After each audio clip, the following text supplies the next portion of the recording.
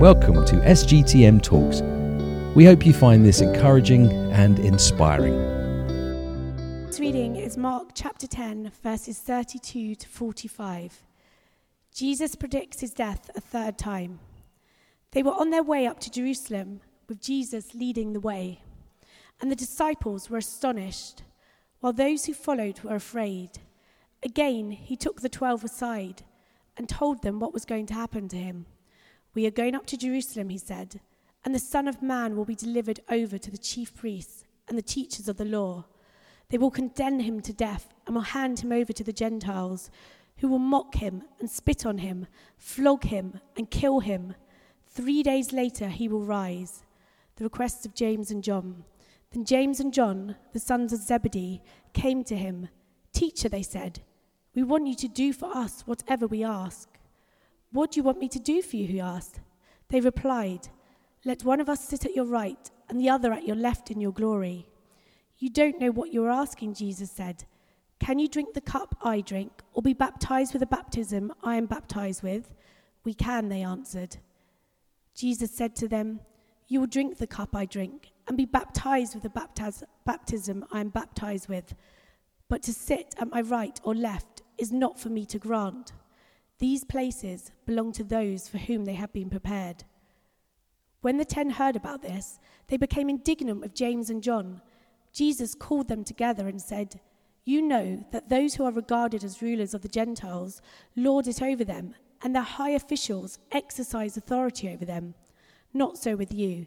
Instead, whoever wants to become great among you must be your servant, and whoever wants to be the first must be slave of all. For even the Son of Man did not come to be served, but to serve and to give his life as a ransom for many." This is the word of the Lord. Thanks be to God. Lord, we thank you for this extraordinary scripture, and we ask for your revelation to us this morning. Speak to each of our hearts by your Holy Spirit. Change us. Make us more like you, Jesus, we pray.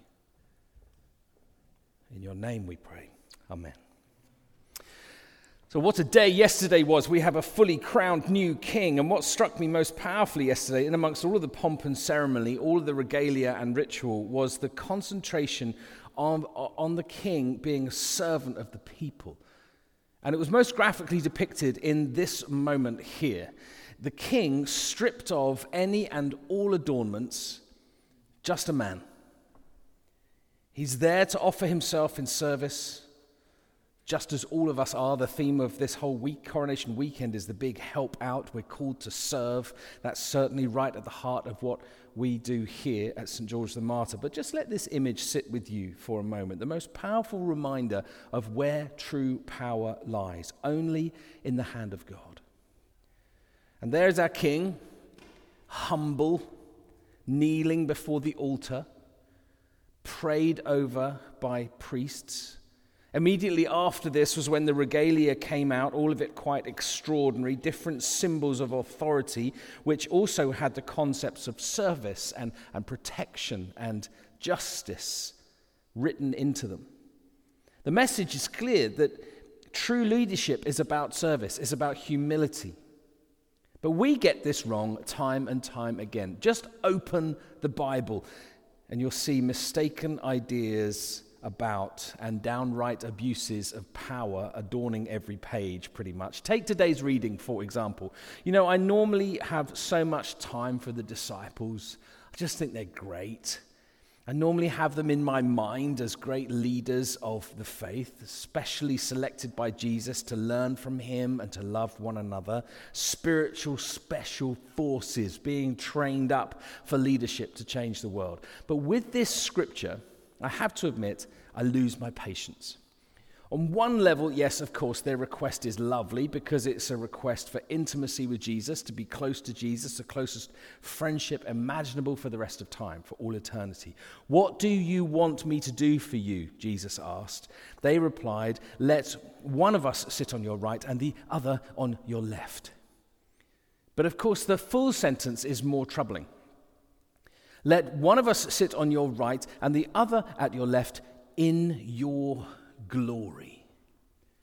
Could it seriously be that they want to be with Jesus because he is in his glory? Is it me, or does that read like they've just finished binge watching Game of Thrones and they want to beat the rest of the disciple entourage to top slot? Any way you look at it, it's quite hard to read this as anything other than a power grab, a desire to be hanging out with the top dog. After 3 years with Jesus, yes, they genuinely want to be with him forever, but there is also still amazingly, there's more than a little ego at play here. They are seeking elevation. And Jesus very lovingly but very definitely puts them straight. He reminds them of all that he has taught them and embodied in his time with them. He speaks yet again about how the true path to greatness does not travel in the direction you expect. Verse 43, whoever wants to become great among you must be your servant, and whoever wants to be first must be a slave of all. For even the Son of Man did not come to be served, but to serve, and to give his life as a ransom for many. So what is the Bible teaching us? The Bible is teaching us, Jesus is teaching us, to win the race, you have to lose it. To be the greatest, you have to become nothing. And a very real part of me says to that, what? Are you completely mad? That's true? That to win, you have to lose? To be great, you don't go up but down. You descend into greatness? This is crazy. This seems so odd. This seems such a strange contradiction to us. Almost as strange the contradiction that I saw on my last trip to America. I went through a drive-through and went to an ATM, automatic teller machine at the bank, and it had Braille on it. What's that all about? Braille as you drive through. Anyway, that to me was the ultimate contradiction I've ever seen. But this seems such a contradiction, and as such it's so confusing, because what Jesus details here is an approach to life that does not fit with everything that I have been taught growing up. We've got used to the word up being the word for winners, for heroes, for role models, for superstars. We use phrases like upbeat, up and coming, upper class, up and Adam. Meanwhile, the word down, well, that's a word for losers, cowards, and the poor. Down and out, downscale, downhearted, downbeat. And don't forget the phrase down under. That's reserved for the dead and Australians. Down doesn't tend to be a good thing. No one became famous by heading downwards instead of up, apart from top skiers, I suppose. But Jesus says, he lives this out. His sermon is clear, his message is clear, his what he's telling us is clear. We have to descend if we want to be great. And that's so hard for us. It goes against the grain. As one writer puts it, just as the compass needle points north, the human needle points up. In each heart is a built-in mechanism that craves self-promotion and advancement, the climb of ego.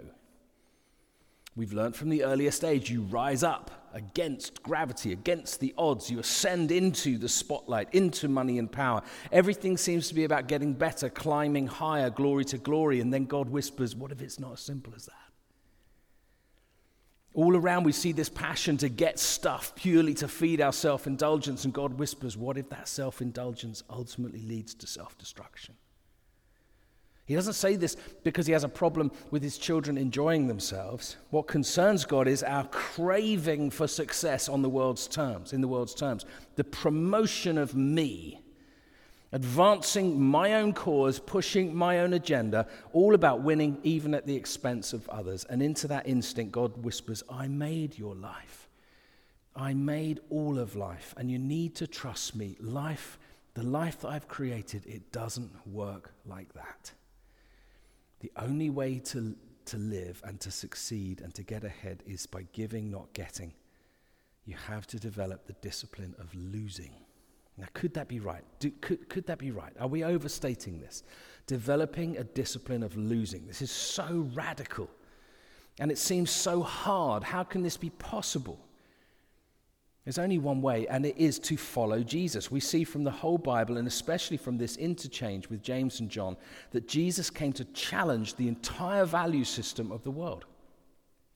And he did it amazingly by example. He didn't just talk about it. Jesus is the Son of God. He enjoyed perfect communion with the Father, the Holy Spirit. He gave all of that up when he chose to come to earth as human. And not only did he come as a man, but he came as a servant to other men, all people, all of humanity. When Jesus says to James and John, "For even the Son of Man did not come to be served, but to serve, and to give his life as a ransom for many," he knows what he's talking about. He is not leading by words alone. This is the path that he's walking. Let's look at another scripture together. Philippians 2, reading from verse 1. This is St. Paul's great hymn of praise to the servant heart of Jesus. Verse 3, do nothing out of selfish ambition or, let me go on just one more. Do nothing out of, there we are, selfish ambition or vain conceit. Rather in humility, value others above yourselves, not looking to your own interests, but each of you to the interests of others. In your relationship with one another, have the same mindset as Christ Jesus, who, being in very nature God, did not consider equality with God something to be used to his own advantage. Rather, here we go, he made himself nothing by taking on the very nature of a servant, being made in human likeness. And being found in appearance as a man, he humbled himself by becoming obedient to death, even death on a cross. And therefore God exalted him to the highest place and gave him the name that is above every name, that at the name of Jesus every knee should bow in heaven and on earth and under the earth, and every tongue acknowledge that Jesus Christ is Lord, to the glory of God the Father. God the Father did not force Jesus to do this. Jesus made himself nothing. He took on the very nature of a servant. He humbled himself. Verse 8. Jesus chose to descend. It wasn't forced on him. Jesus chose to descend and ultimately die for you and for me. And so what's the challenge to us? What is Jesus saying to James and John? We can all choose the descent into being a servant to others. Do nothing out of selfish ambition or vain conceit. Look not only to your own interests, but also to the interests of others. It's an extraordinarily hard calling. Jesus tells James and John that they should serve other people. They should be enslaved to the love that will cause them to, as St. Paul puts it, in humility, consider others better than yourselves. I struggle with that. Wow, do I struggle with that. That is not the natural posture of my heart. I'm sorry to disappoint you. I know what you're thinking. No disappointment here. We never imagined for a second anything different. I was struggling with this whilst preparing this week. What does this mean? How do I even understand that, let alone get close to living that out? Living my life, expending myself unquestioningly, living for the good of others no matter what the cost. And even as I was struggling last night, I had a moment. And my moment was, I was struggling for this analogy for living and dying for the sake of others. And even as I was struggling, I realized I was listening to the answer. I like to listen to movie soundtracks when I write my sermons, because I think I'm on a movie set. Dun, dun, dun, dun, dun, dun, dun. I love to listen to them because I can't handle anything with lyrics. I start listening to the lyrics, and I also love to feel the drama of the scriptures as you're reading them. And movie tracks do drama like nothing else. So there's me, headphones on, writing and listening to Lorne Balfe's soundtrack to the great movie 13 Hours, if you've ever seen that, the story of the soldiers at the US Embassy in Benghazi, Libya. And even as I was listening and writing, it hit me that this is the best image of what the scripture is saying. Laying down your life as a servant to all, that's exactly what the military do for us.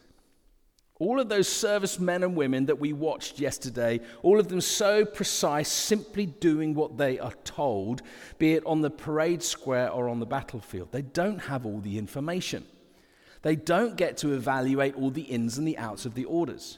They don't get to decide if this mission is a worthy pursuit or what the geopolitical ramifications might be. They are just there doing the job serving people they will never ever meet, all in the name of peace.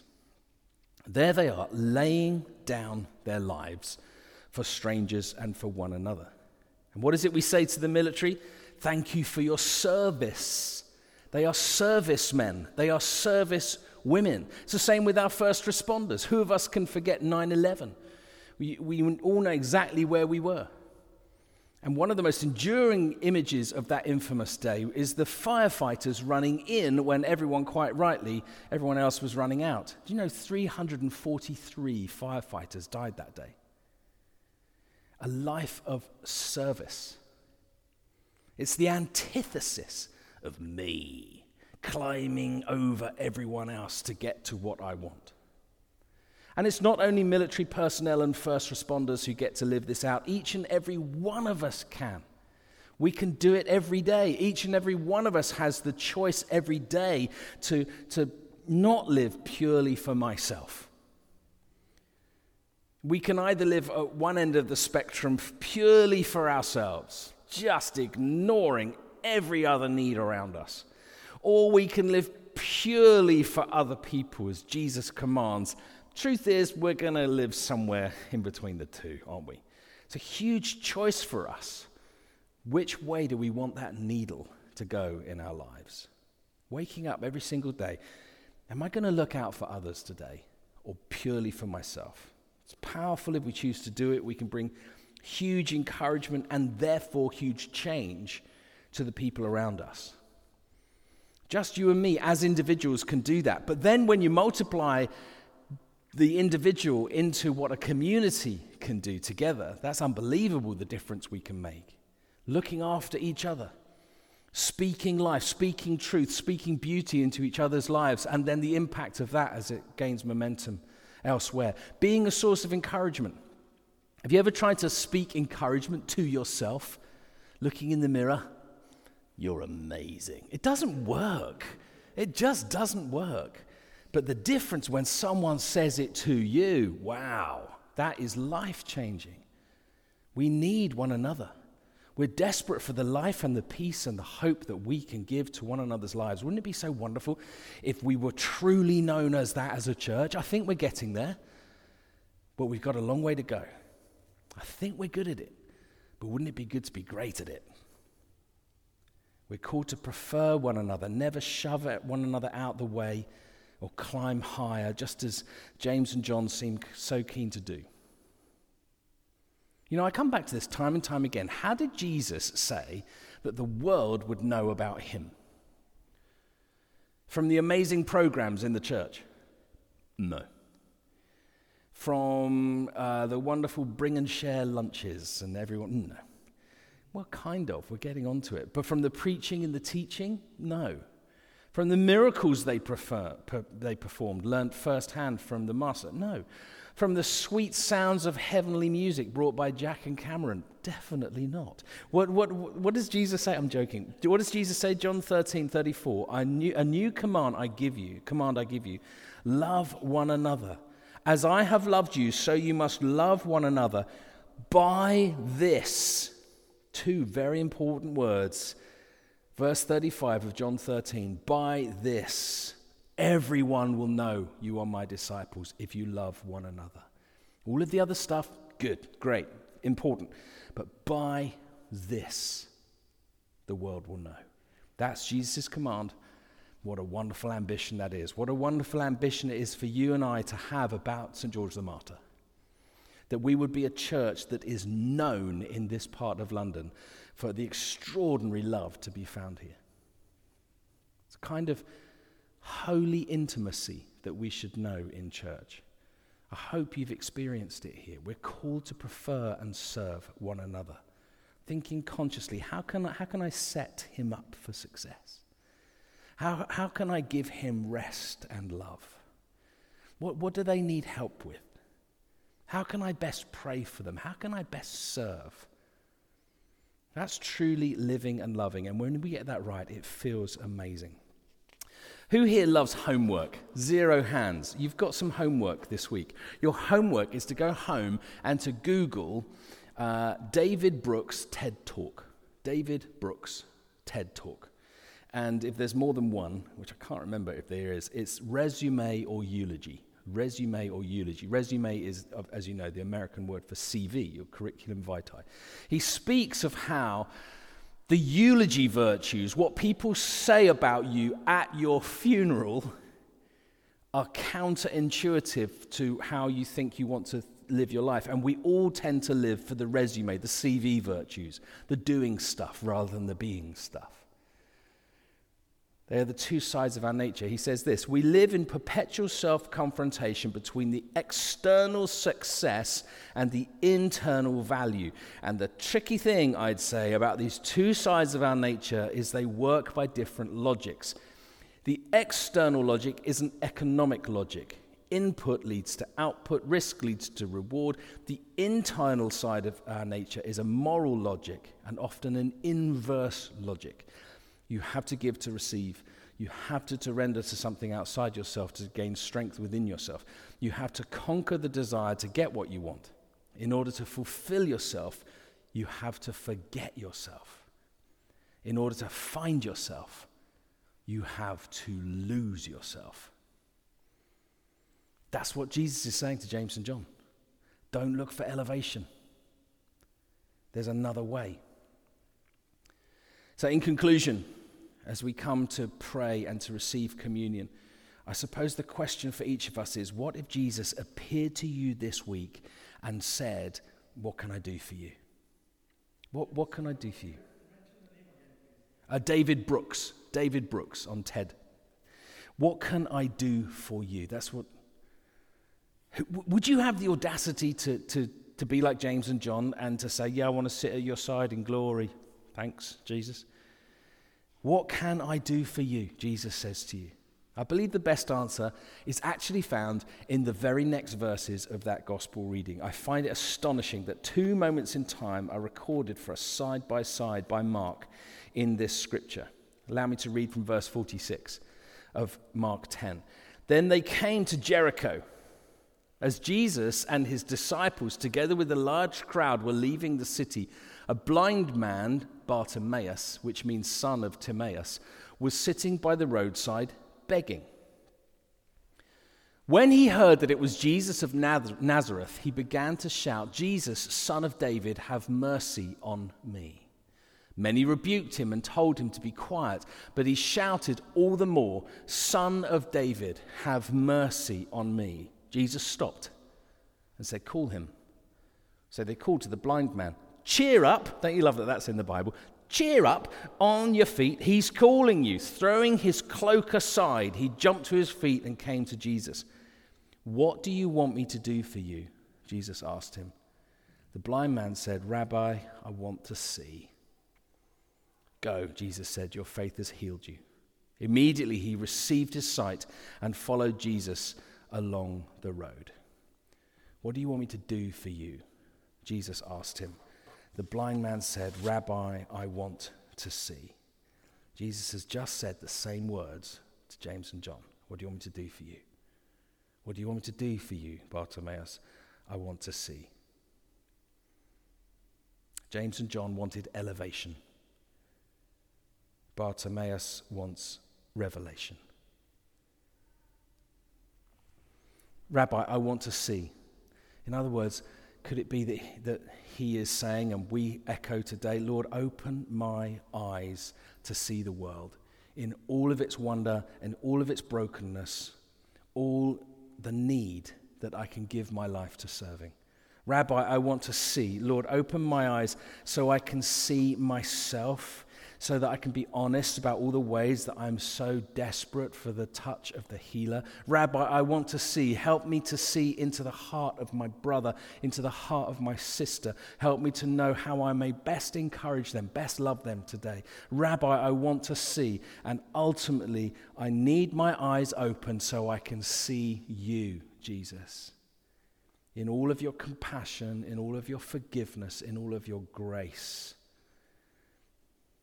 With those eyes opening, the first thing that Bartimaeus would have seen was the face of Jesus smiling at him. May our prayer this week not be for the elevation of ourselves, but for the revelation of Jesus. Let's pray. Thank you, Jesus. What do you want me to do for you is what we hear this morning. And I pray, Lord, that as we come now to pray more and to receive, Lord Jesus, pray for a revelation for each of us of you. A revelation of who you are and our place in this world according to your calling on each of us to serve today. In Jesus' name, amen. Thank you for listening to SGTM Talks. We hope you found this insightful and inspiring and can tune in again soon. In the meantime, try out our website, sgtm.org.